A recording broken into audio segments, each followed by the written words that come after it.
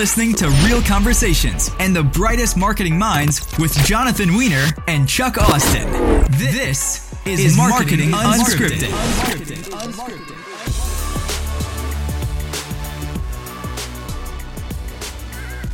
Hey, we're here today back today with Sally. She's the healthcare IoT advisor for Microsoft.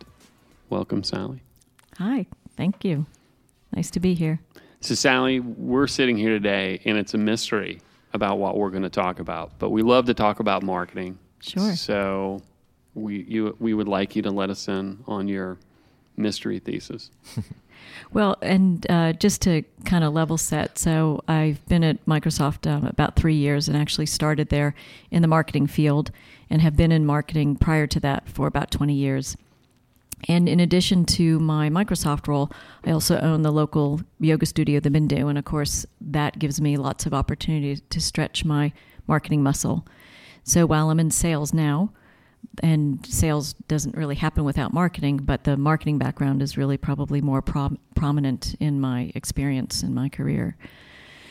So one of the things that I think about when I think about marketing and how it's evolved, because I started in marketing, more than 30 years ago, and how it's developed and how it's changed with the advent of social media, with the marketing tools that we have, like customer relationship management software, and how we have this ability to really flood the market with messages and flood our targets and our customers with messages, is how do you make that relevant? And how do you develop a strategy that ingratiates yourself to your targeted customers as opposed to continually spamming them?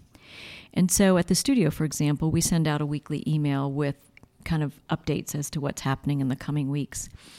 And while some people may find that to be spam-filled, they can always opt out, right? But we also try to infuse that every few sessions, every few sections with an article that educates. And so I think as we look at kind of the continuum of marketing and the fact that you get online today, if you want to buy a car or a refrigerator, if you want to find a yoga studio or whatever, the pricing is already evident to you. So it's not really going to be a price war. When you buy a car, you can go to KBB, you can go to Edmunds, you can go to all kinds of sources that will tell you the value of the car on the market. So when you start looking at those car sites, all of a sudden you start getting emails from everybody because they're tracking you. Buy this, buy this, buy this. But what if instead of getting buy this, buy this, buy this, you got a note that said, hey, saw you were looking at a turbo model. Here's an article about the difference between a regular engine, a turbo, and a twin turbo. And so the focus really needs to be to really stand out in today's overwhelmingly busy market and messaging framework. You need to educate. And that education has to come in small drips in a way that is short and consumable. And what that does is it sets you up as not only an expert, but a trusted advisor to your customers. And that's really what you want. And that's what marketing is about now. It's not about, here, buy this product. It's about building relationships in a way that will sustain both the relationship and your company. Yeah, I mean, Sally's approach is right on to what we do, Chuck, and what you do and what you do for your customers. And, position the company or the owner as a thought leader by educating and sharing content and teaching and sharing best practices so that when they are ready to buy or take that next step, you're on top of mind and you didn't overwhelm them or hammer them or spam them. So I think that's an excellent strategy. Chuck, what do you think?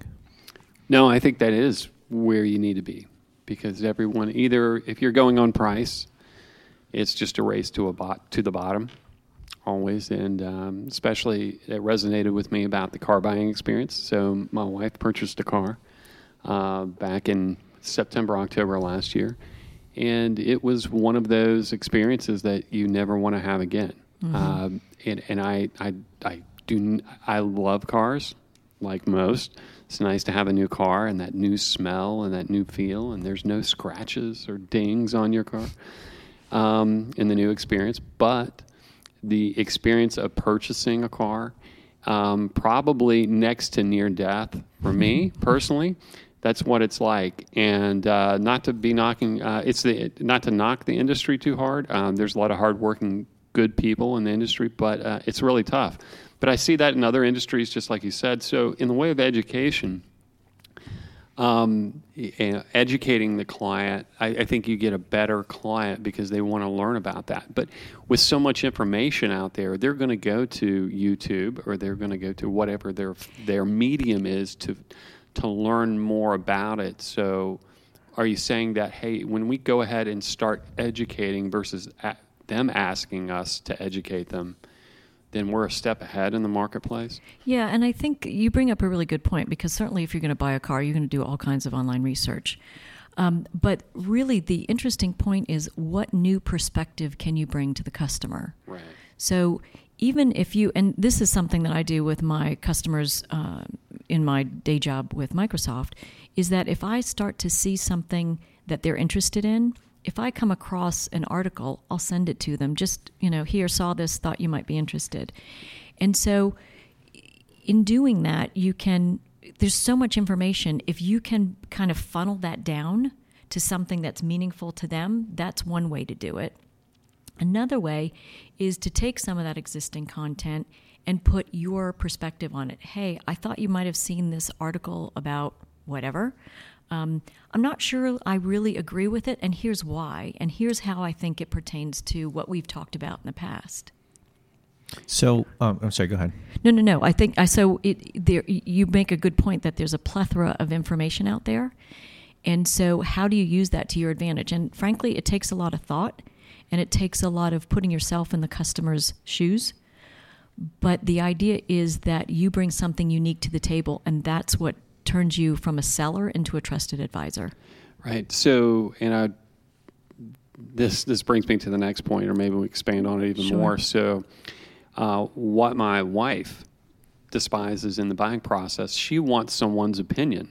So she wants your opinion, whether she likes it or not. She would rather you have a strong opinion so she can see a different perspective on something, like whether it's, how should I build this patio, or how should I do this, or landscape, or whether it's clothing or whatever it would be. Mm-hmm. She wants your opinion, whether it's right or wrong, because she's going to collect opinions. Right. And try to find the ones in the middle and the ones that she kind of sees she likes your viewpoint on.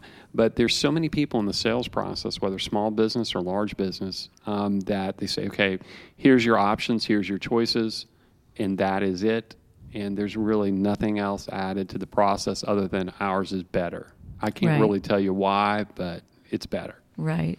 So that goes back to the idea of building yourself up as a trusted advisor. And this is a really easy thing to do, even virtually on social media. So whether it's your company brand or you personally, if you are always posting things either to LinkedIn, Facebook, whatever social, Twitter, whatever social, Snapchat, whatever social media channel you're on, and you build, again, whether it's your company or you personally, you build credibility and followers on your brand because you always post about X.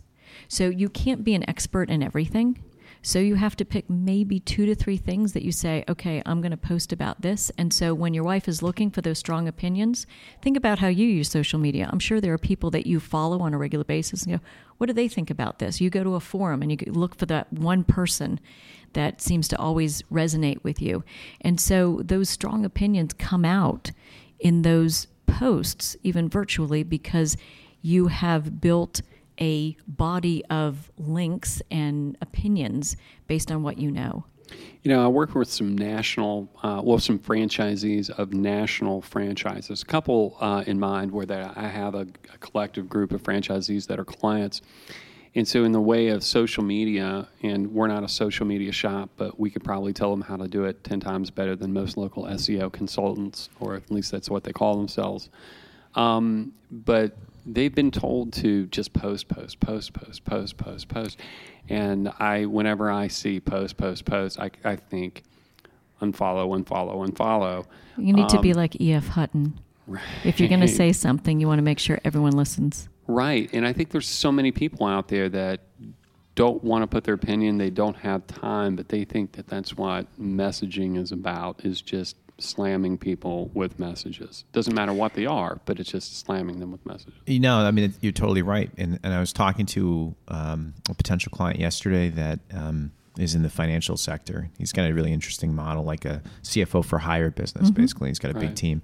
And smart guy, and has a big YouTube channel. And they're professionally done. They're okay. But the fact that he's doing it is great, but he's posting like daily in their 5 to 8 minute videos. And back to what Sally said, it's not consumable. Even the most energetic, engaging, creative speakers, professional stage speakers, you're not going to keep someone's attention for 6 minutes in a subject like that, in a forum like that, and in a medium like that. So I just consulted him. I said, hey, you need to make those 2 minutes or less. Keep doing them. You do part one, leave them dangling for part two. Get their interest, because you only get their interest once, and you got to keep their interest. So back to bite size and snack bite is huge. Absolutely. So how do you apply that on a corporate level, like a Microsoft level? Microsoft has so many different business units. It would be hard to focus on that. But if you're looking at a normal sized firm or whatever, you've got to go back to what your overarching marketing goals are. And it may be, I want to be known as the best at X. And whatever that X is, then everything you post needs to support that in a way that says not, hey, look at me, buy from me, but hey, look at me, I can help you learn why you need to purchase, or when you need to purchase, or what your options are and how to purchase. That inform that process without, in a subliminal way, without saying, buy. Well, it's almost the ethos of the corporation that comes down into the marketing department and the sales. And I know it's sales, and we're in business to make money or to bring a return to our investors. I mean, not forgetting that. So let's put that to a side. It seems like we still haven't moved to a place, and maybe it's just going to move because people are going to make it move, right? That let me gather my thoughts, because we're going to get into deep thoughts here. Maybe it's because we still don't consider ourselves like businesses. Let's say, when I say we, the business itself still doesn't have that ethos that we are a servant to our client. We are providing a service. We are providing a product that is a service to them. We are here to help them to put that client in a better place. And so their marketing really doesn't follow along with that. So it's just money-driven, results-driven all the time. And that's where maybe the bottleneck is. This also, I think, has to do with short-term gains versus long-term gains. Right. So to build yourself up as a trusted advisor takes time. And while you're spinning that up, you still need to hold the other plate spinning to sell, right? So it becomes a lot harder to do that trusted advisor because of the time frame, especially if you're a smaller business, because you're like, well, that's all well and good, but I've got to put food on the table and I've got to serve my stakeholders today. So it's really a fine balance. And I think for some small businesses, even knowing what their reason for being is somewhat muddy. And if you can crystallize your reason for being as a company, then that will inform how you want to appear to your targets and customers, both in person and virtually. But I would say, as part of the business plan, which many small businesses don't have either, you've got to really articulate and let that reason for being be infused in everything you do. I would agree with that 100%. I would buy that every day of the week. Because I think most people get into business just to make money. And I think you have to know your why before anything else. I absolutely agree with that. That guy Simon cynic. The reason why. The YouTube. If you haven't seen that YouTube video, go watch it. It's amazing. It is amazing. Yeah. Well, I think there's a lot of salespeople that are just sales commission people that end up, they're the drivers, the salespeople that end up starting businesses. And that's the reason why they're like, people will buy what I have. I'm going to sell them a lot of that. But that will only go so far in the way of different. And you could probably go your whole lifetime doing pretty well as a small business, but you'll never truly differentiate yourself and break that glass ceiling and be seen as someone different. Well, and I think that in the model from 30 or 40 years ago, that worked. Right. But it doesn't work today because people have so much information that they can draw from and so many options to purchase. You think about how you can buy a book now. I mean, 20 years ago, you bought a book, you went to the store, you bought a book. Now you can get it digitally, you can get it at Amazon and a variety of other sources. You can go to the bookstore and check it out. And there was a time, even when Amazon was available, that you would go to the bookstore because you wanted to read the first couple of pages. Well, now you can do that too. So what happens to how we market to our targets when there are so many ways and so many options to purchase? You can buy a car online from Craigslist, right? I mean, it's crazy, and people do that. So how do you differentiate yourself in this very busy, flooded marketplace? Yeah, I think it's all valid no matter what size business you are, what your price point is. If you're selling a $20 yoga class or a $200,000 x-ray machine and you're a medical device salesperson, it's all the same. People don't want to be hammered and sold to. They want to be educated and feel like they have a trusted advisor. That's like what Sally said. We've been hearing that for years. If you can look at your sales rep or your sales executive, and you look at their business card, and it says sales executive, but you look on it and the text changes, and in your mind and you see trusted advisor, then you won. And I think that's the goal, is trying to get there. And you just kind of touched on something that got me excited about this studio and RY is companies struggling to educate and be a thought leader with provocative, entertaining content is what we do. That's our why. So we help businesses deliver that message that you're talking about in a way that's going to be noticed, right? And I see it everywhere. Just case in point, last night, Chuck, we're looking at adding a production cart, something like over there, but nicer, and something that's in between lugging cases to a set through the production trailer or truck, but actually be able to work off of it. And in my research, I found there's two leaders. One's been around forever, called Backstage Studio, and the cart's about $2,000. Wow. The other new cutting edge company, I don't know how new they are. They could be out for a year or two. It's called Innovative, and they have a killer website, videos on their website. Their product is double the price. It's essentially the same thing. It looks cooler, but I found myself watching these videos of the different models and reading the reviews and getting all the. I was really like ready to hit add to cart buy on either one of them within seconds after just a couple of peeks, and then I got sucked into like an hour and a half of research. And prior to that, what do? We talk to people we trust and know. So I texted two DPs in the business that work on movies and said, which cart do you like better? And they both wrote back, either one is what you want. But then I found myself buried in the computer watching videos, learning about the models, and here's why and where. So totally valid what you're saying. People love to learn. I just don't want to make the wrong decision and buy the $3,000 cart when the two would be just, you know what I mean? That's what I'm after, saving the money. It seems like you're trusting them to make, it's almost, I think, in the back of your mind, when you educate, you're putting the buyer in a position, or the potential client in a position, to think that these people have my best interest in mind.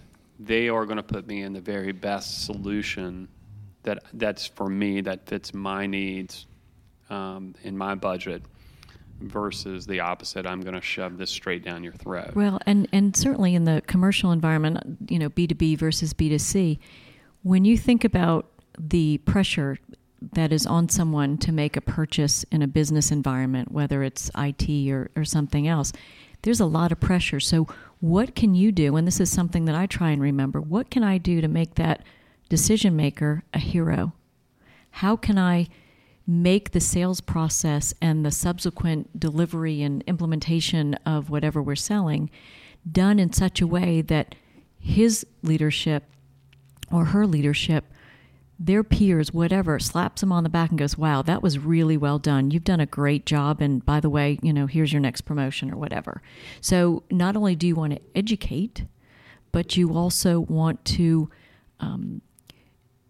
put your stakeholders in a position where they feel good about it and can kind of, elevate their stature within their organizations. So final takeaway as marketers, business owners, position yourself to be a trusted advisor is step one. And step two, if you can leave your customer, your client, or your company with the feeling that they're the happiest about that purchase when you get to that point, then you really won. That's what I'm hearing. Yes. Awesome. Sally, one final thought. Yes. So because of your mixed background with small business and large business, back to position yourself as a trusted advisor and educating and delivering content in small doses in the right time. What's something you've seen or learned at the big level that could apply or should apply today for smaller businesses or even medium-sized regional operations in the area? So can you dig a little bit deeper into that question? I'm not sure I understand what you mean. Yeah, so when you work for a company like Microsoft, they have unlimited resources. Not quite, but go ahead. That's the perception from a sure. small business. You have a bazillion business units, huge teams. Right. You guys obviously understand marketing really well. Yes. As some of your competitors, not really competitors, but similar sized companies in different spaces. So what's something that Microsoft is doing or just conceptually doing or has done that's really working well that still small businesses seem to not get? That's kind of what I'm after. Yeah, so I think one of the things that we're really working on at Microsoft, at least in the area that I'm in, is we sell basically software and platforms for systems to be developed on. And so one of the things that we're really keen on is understanding what the business case is and what the business value is. So, there have been years and years and thousands and hundreds of thousands of people that have sold technology in this case to technical people, which needs to be done. But one of the things one of the reasons why technology gets a bad rap is because technology is done for technology's sake. The nice shiny thing, and let's give it a shot. But if you can derive business value from the technology that's being implemented and get those business people involved early, then you've got a better chance at really delivering on the company's vision, on your customer's vision. So from a small business perspective, if you are looking at selling a car, a refrigerator, whatever it is, we now know that women have a much greater impact on those sales than men, or at least it's equal. So if you are selling to a family or a couple or whatever, make sure that you're getting everybody that has a stakeholder in that purchase in that process, and make sure if you're talking to a guy, okay, what does your partner want out of this vehicle? What does your partner want out of this refrigerator? Whatever. So I think bringing the entire purchasing team, for lack of a better word, together and understanding how you can respond to their each unique needs, I think is critical. So tip for small business, especially if you're B2B maybe and going outbound, trying to get new business, like someone like myself, is, talk to a decision maker, talk to the marketing manager, get them excited about you. But the minute you can get all parties involved sooner, will help the cause. Absolutely. Sally, thanks for coming on again today. Thank you for having me. It's been great fun.